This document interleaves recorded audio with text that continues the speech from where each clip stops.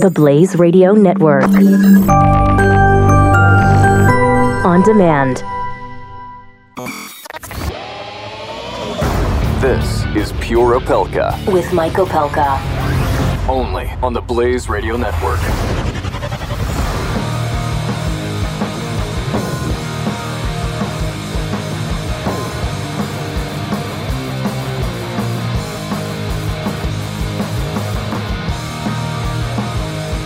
Oh boy, it's a Friday and I'm not sure what the heck is going on.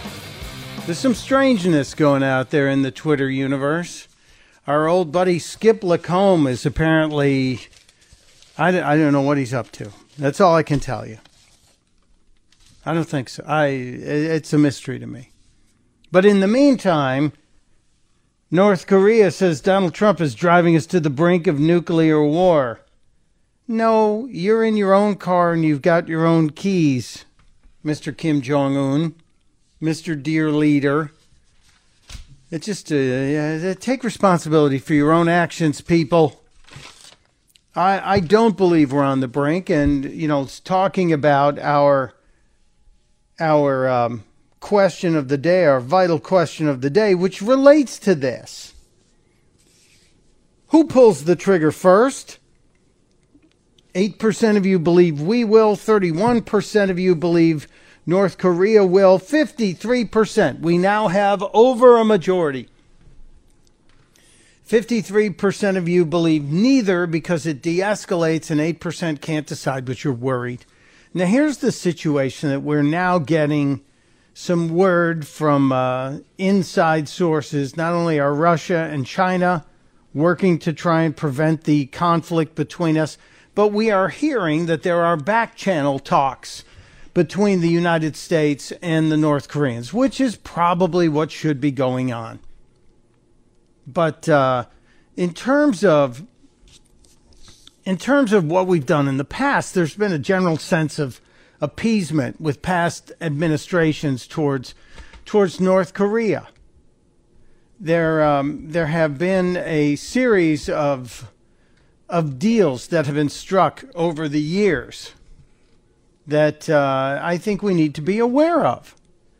Because we know North Korea is not exactly something or someone, a nation, that will live up to its deals. For example, November 18th of 1994, President Clinton approved a plan to arrange more than $4 billion in energy aid to North Korea over the next decade in return for a commitment from North Korea to freeze and gradually dismantle its nuclear weapons development program. That was 1994. 23 years ago, we gave them $4 billion in energy aid. All right, so then let's fast forward to 2005, after that 10 years.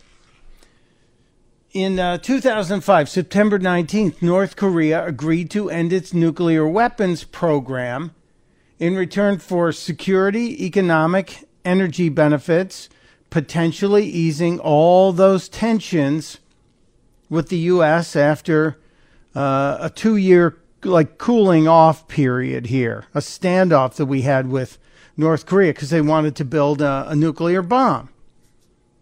That was in the New York Times. Also in the New York Times, in October of 2007, North Korea has agreed to disable all of its nuclear facilities by the end of the year, in a move the Bush administration hailed as, it's kind of special, right? As a model for how to deal with Iran and getting them to rein in their nuclear ambitions. So we went 1994 to 2005 to 2007. Let's go again to the New York Times in 2012. 2012. North Korea announced on Wednesday it would suspend nuclear weapons tests and uranium enrichments and allow international inspectors to monitor activities at its main reactor complex. This was a surprise announcement, which apparently had something to do with a diplomatic impasse that has allowed the country's nuclear program to continue for years without oversight. So it had been going on for years. That was 3 years ago. Where are we now? As many as 60 nuclear bombs in North Korea's hands. So it didn't happen overnight. I don't think it gets solved overnight either. But I do believe that the president's right to say we can't let a nuclear North Korea stand. They're just not, they don't work and play well with others. If we're gonna treat them like the kindergartners that they sound like, they don't work and play well with others. I just think that's kind of important to make note of. So, here's where we are. Most of you believing that nothing's going to happen, that it's going to de-escalate. And I hope you're right. I think we need to hope we're right on this one. I think we need to hope that the people we have in charge actually are doing what we're paying them to do. So I really believe we're going to resolve it. And I sincerely believe, as I said at the beginning of the show, and I said with Buck Sexton, who, if you missed the first hour of the program, Buck Sexton, whose show is now live on this network at 6 p.m. Monday through Friday.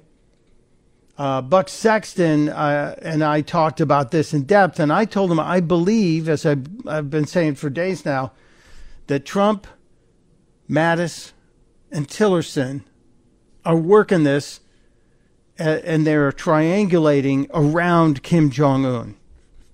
And Trump is out there distracting him while Tillerson's working diplomacy, and McMaster is making sure that God forbid, or Mattis is making sure that God forbid, we need to defend ourselves or take steps that we will and we can and we're ready. So I believe this is all coming together in terms of this, to me, is the strongest the Trump administration has looked since Donald Trump gave the okay to launch the cruise missiles against the Syrians and their gas attacks on their own people. To me, it's absolutely the best thing we've seen. So I give him high marks on this one. Now, is this enough to save a potential change in control of the House and the Senate in 2018 as we're rounding the corner on just about 14 months before the next election? I don't know. I really don't know. And I mentioned that earlier in this week that we talked about how ironic it would be that because of the way California's districts are laid out, it actually could be California that saves control of the House for the GOP. There are a bunch of districts that are fairly so strong in the red zone that you're not going to be able to flip them. The Democrats are working overtime right now to lay out scenarios where they can turn red districts blue. And they're working pretty hard, but there are 9 districts in California that are so solidly red, that looks like it would almost make flipping the House impossible, which does wonders for keeping that giant gavel out of the hands of Nancy Pelosi. And one of those things that I think is really strong. Really strong. But now the Senate. As you know, we have a 52 to 48 majority in the Senate. Not big enough to do anything, apparently, if you look at the last few months. But in the Senate, there are probably 10 seats that could be flipped. Now, the Senate doesn't do what the House does. Every 2 years, pretty much a third of the Senate rolls over. And depending on how it rolls over, you have one side more vulnerable than the other. And in this case, I believe it's 24 Democratic seats are up, and I think 8 Republican seats. So that means there are a whole lot more Democrats who could be on thin ice this year. And if that's the case, and some of those seats flip, you could be talking about either a gigantic shift that would push more power towards the GOP, possibly even that 60 vote threshold that the Democrats had when they shoved Obamacare down our throats, or it could mean that the Democrats could take back control of the Senate. I want to get into that. I want to look at a few of these seats. I know it's wonky, it's geeky, but I think it's important, and we'll do that next on Pure Opelka. You're listening to Pure Opelka with Mike Opelka on the Blaze Radio Network.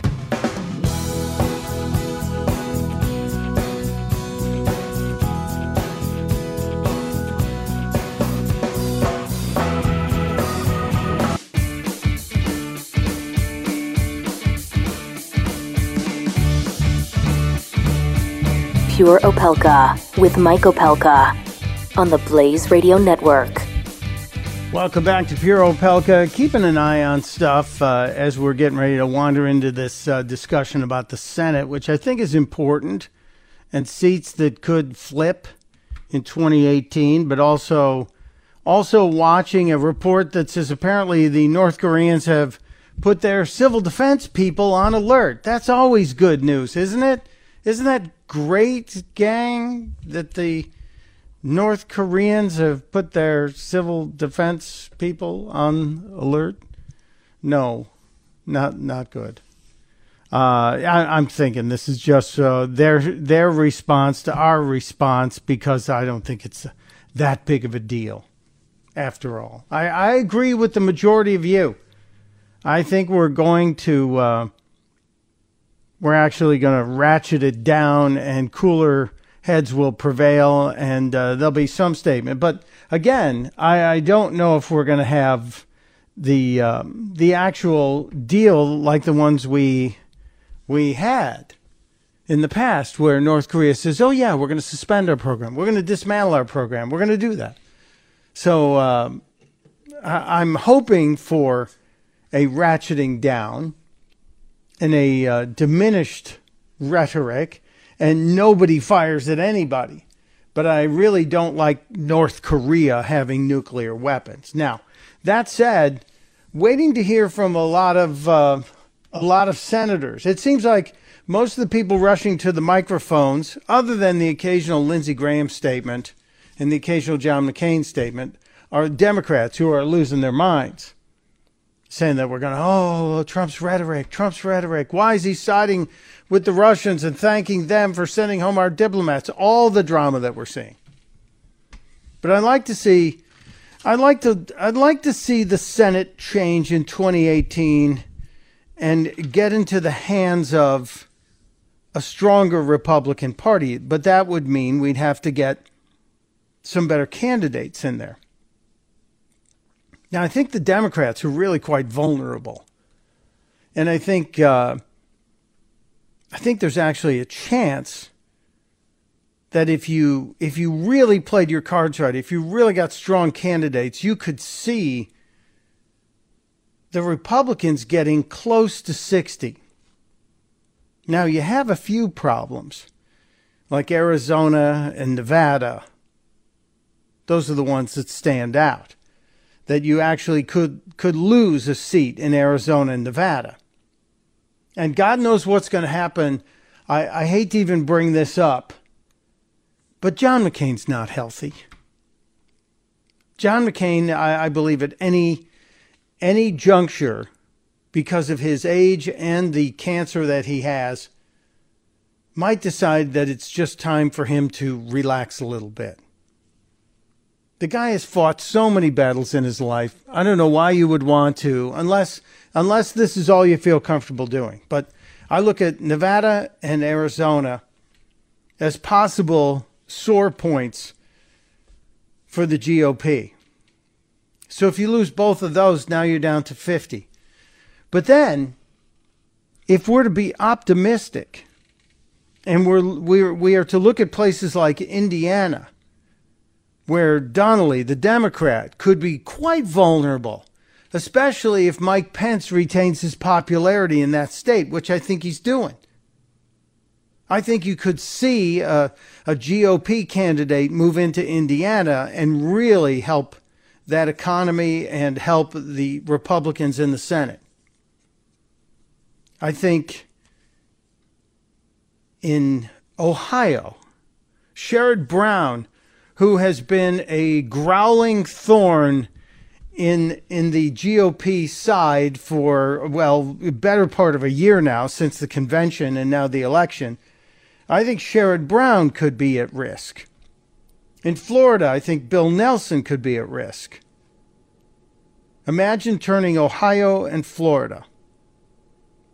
And then you look at places like West Virginia, where Joe Manchin is in a state that's red, whose governor just turned to a red governor from a blue governor. And Manchin is a guy who stood by the Democrats all during the battle over Obamacare. Could this be time for Manchin either to switch parties, or would Joe Manchin be one of the early victims of this change? See, I think that's a big possible deal. You get a strong candidate in West Virginia. Manchin's an incumbent. It's hard to beat an incumbent. But the leanings, and again, Governor Justice switched parties 2 weeks ago with Donald Trump by his side. I'm telling you, Joe Manchin, who says he doesn't really, well, I can't say what he said. I'd be thrown off the air. Now, there's a bunch of different people who could challenge Manchin. One of those being Evan Jenkins, a guy who did switch parties. And there's an attorney general who could be in there too. So we're seeing now in Arizona.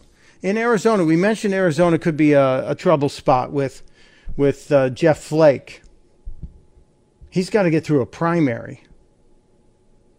And there's a lot of money pushing back against Flake. So Democrats, they're putting up a couple of different people. The mayor of Phoenix, Greg Stanton, is in there.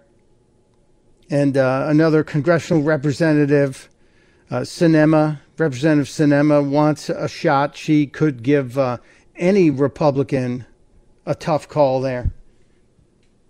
But Flake has voted with the president on some big issues. So he might have the power of the president behind him. Now, if we go to some other strange states, for example, I'm not going to discount any chance that Kid Rock has, but I'm just dubious of that in Michigan, as many times as I'd like to see that change. But a place like Missouri, where Claire McCaskill has been pretty comfortable there, but I think part of the party is pulling away from people like McCaskill. Trump won Missouri, and Roy Blunt was reelected there. But the Republicans could make a dent in Missouri. So I'm looking at Missouri, Indiana, West Virginia, Montana, North Dakota, Wisconsin, Ohio, and Florida. If the GOP was able to go into those states and flip each one of those, and then maybe hang on in Arizona, and hang on in Nevada, and maybe a couple other outliers, that would give you 60 votes in the Senate. And if you've got 60 votes in the Senate, you'd be able to do just about anything, wouldn't you? You'd be able to change the health care in this country, wouldn't you? Yeah, that's exactly how it happened for the Democrats in 2008. And that's how Obamacare got shoved down our throats. I know it's a long ways off. I'm just throwing out some nerdy head stuff. When we get back, we'll have some of the silly stuff. Come on back after the break.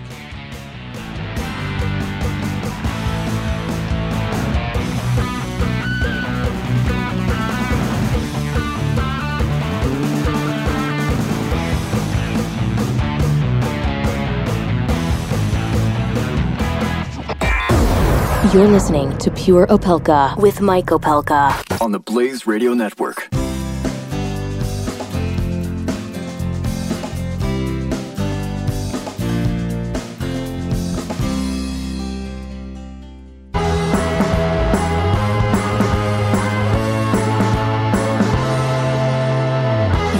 listening to Pure Opelka with Mike Opelka on the Blaze Radio Network. Welcome back to Pure Opelka. You know, it's almost back to school time, isn't it? Almost time for back to school and all those back to school commercials. Well, the new school in New York City, it's a special school in New York City. Artsy fartsy. They have put out a special memo from the Office of Student Health Services on the topic of microaggressions. Yes, this is the equivalent of handing out a pamphlet to everybody who comes to school, and this is an effort to help the snowflakes survive in New York City. Let me tell you something. If you're going to school in New York City, you've already gone through a tougher boot camp than most of the other armies around the world. If you're able to get to a class in New York City, and the new school is located right in the heart of Manhattan, then you've already passed some incredible survival tests, just if you're riding the subway. So to think that they'd have to put out this little guide to microaggressions, it irks me. What is a microaggression? Microaggression shows up as brief and commonplace verbal, behavioral, or environmental indignities. Environmental indignities. Whether intentional or not, these indignities communicate a hostile, derogatory, or negative slight or insult towards a targeted group. Lately, joining the targeted groups of the microaggression, the plus-sized among us. I know. We all fight the battle. All of us feel like we could lose 5 or 10 or 50 or whatever poundage. But now, the new school even points out that the chairs, the desks that are all in one, they have the seat connected to the desktop, and you just kind of slide in and put your notebook down or your laptop down on the desk. Yeah, they're saying that those standard size desks now, they're a microaggression to plus-sized people. I'm not kidding you. And the new school has put out this online pamphlet to help you recognize, help you apologize, and help you realize your privilege. I'm not kidding. There's an actual section entitled, "What if I'm a microaggressor?" Congratulations, you realize that you microaggressed.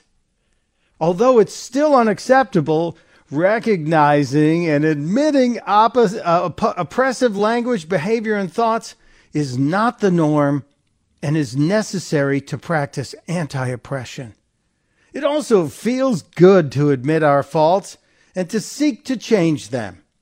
The first thing you do is apologize. And there's even a guide. You can click on the button on how to apologize. And these come from the keys to constructing an effective apology from Psychology Today. I can't believe we actually have a guide on how to apologize.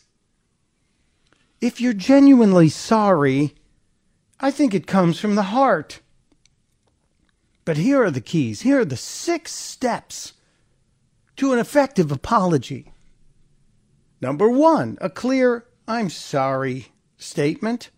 An expression of regret for what happened. Isn't that kind of folded into the "I'm sorry"? Number 3, an acknowledgement that social norms or expectations were violated. Again, isn't that part of the apology? Number 4, this is step 4. An empathy statement, acknowledging the full impact of our actions on the other person. Number 5, a request for forgiveness. And number 6, an explanation of what you'll do to prevent it from happening again. My God, we're terrible people. Apologize. Tell them, I'm sorry it happened. I will work to make sure it doesn't happen again. And let's move on.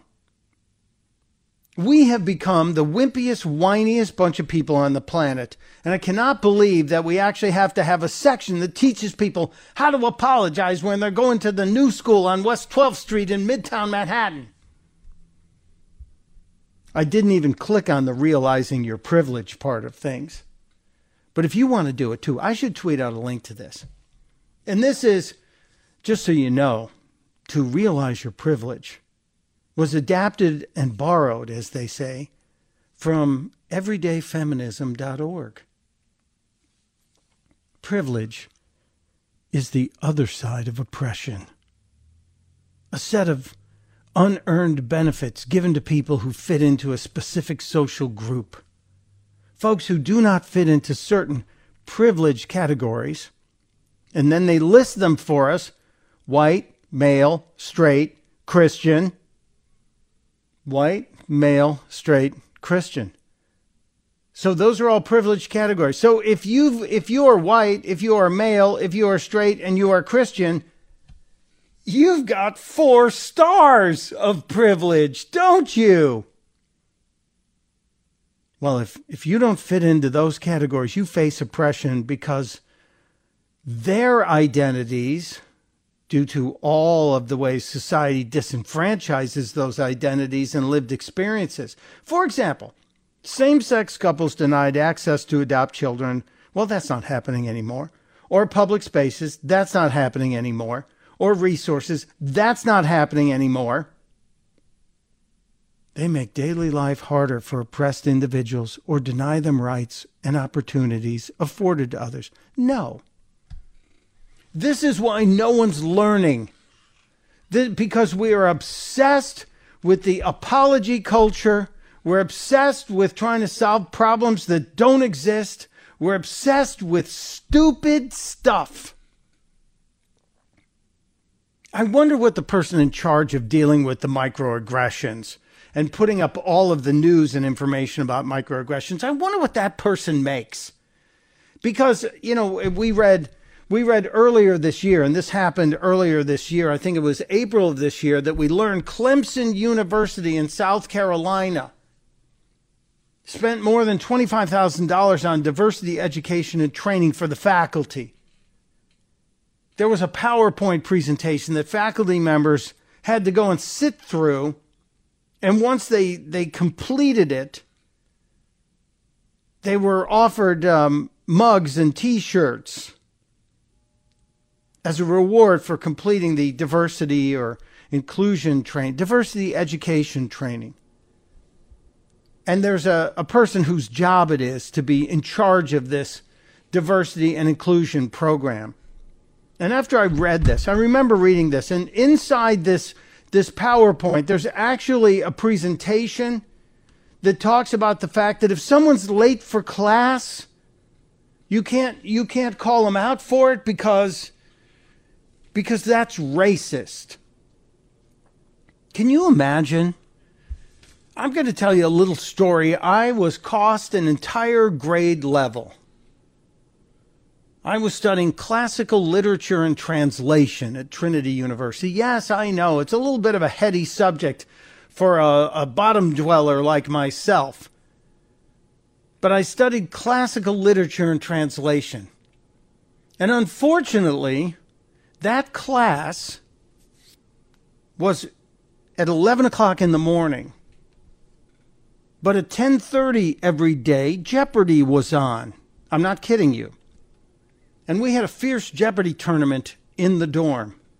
Now, the dorm was halfway across the damn campus. But I wasn't about to give up a Jeopardy tournament. So I would stay until the final Jeopardy answer, complete it, and then sprint to my classical literature and translation class. And most days I would make it just about on time. But it was virtually every day that semester, that fall semester, I was the last person in class, the person who was sneaking in as the professor was closing the door, as Dr. Krieger was closing the door. And at the end of the semester, he asked me, can Can I ask you why you plan the class you have before this to be so tight that you're here virtually late every day? And I said, I don't have a class before this one, not realizing that I should have made something up. I told him, I don't have a class before this one. He goes, then why are you late? Every day you're late. Why? And I told him the truth. I told him that Jeopardy was on and we had a wicked tournament every day in the dorm. And he stared at me and he shook his head and he said, You're kidding, right? I said, No, it's America's favorite answer and question game, and we actually play, and we might have been betting beer money on it. I'm just saying, we didn't have the electronics you people have today. And Dr. Krieger took me aside after the class that day, and he said, I appreciate your honesty, but I'm going to dock you an entire grade point for the semester because Jeopardy, a game show, was more important to you than classical literature in my class. Had I known that my tardiness and the punishment I received could have been called racism, I might have had a higher GPA that semester. But no, that was not the case because we didn't have the kinds of social justice warrior action that we have today. We didn't have the kind of people out there standing up for people like me. Just didn't exist. Now, before we went on the air today, I reached out to Clemson University to ask them if, in fact, this program is still in place, if, in fact, they are still teaching the faculty that tardiness to class, if you bring it up, is racism. The department in charge of the training, the diversity training, where the guy earns, I think it's well over $250,000 a year for forcing these classes on the teachers. They would not respond and sent me to the media office. And the media office told me they were going to have to look into it. I think it's still in force. As a matter of fact, when we come back, I'll play you Chuck Woolery's statement on Clemson University that came out just yesterday. That's next on Pure Opelka. You're listening to Pure Opelka on the Blaze Radio Network.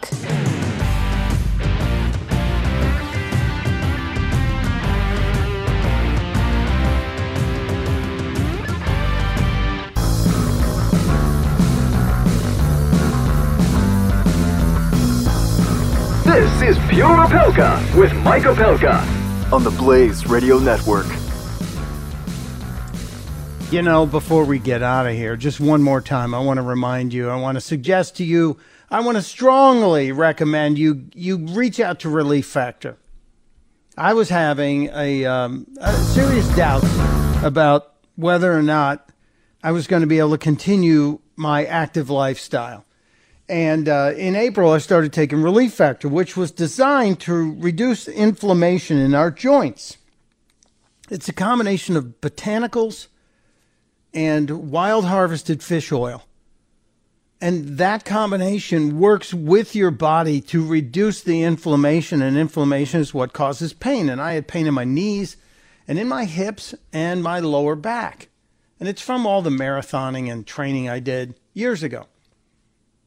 But in 8 days after I started taking Relief Factor, I noticed positive results. And 80% of the people who get the 3-week quick start pack reorder it. So I suspect they're having the same results. The 3-week quick start pack is $19.95. It's like cheaper than a cup of coffee a day. So why wouldn't you try it? Go to relieffactor.com. Pick up the phone and call them at 800-500-8384.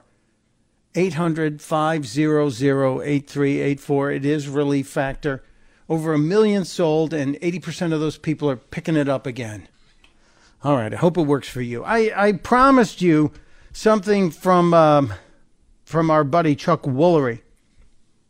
Chuck is part of Blunt Force Truth on the internets, and he was talking about the Clemson thing yesterday, too. This is what he had to say.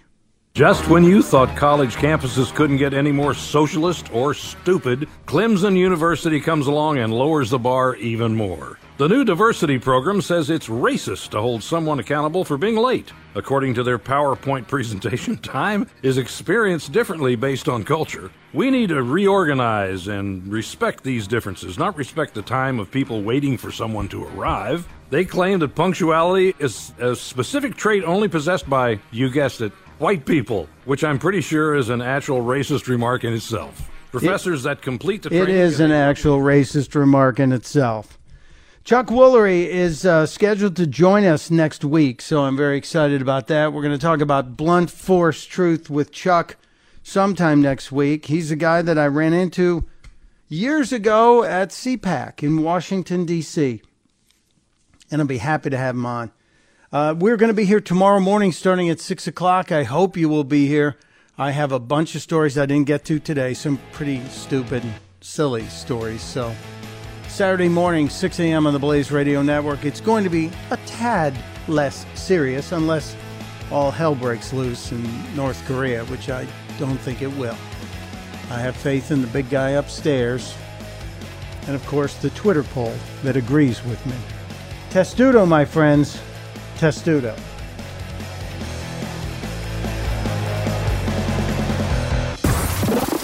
Pure Opelka. With Mike Opelka on the Blaze Radio Network.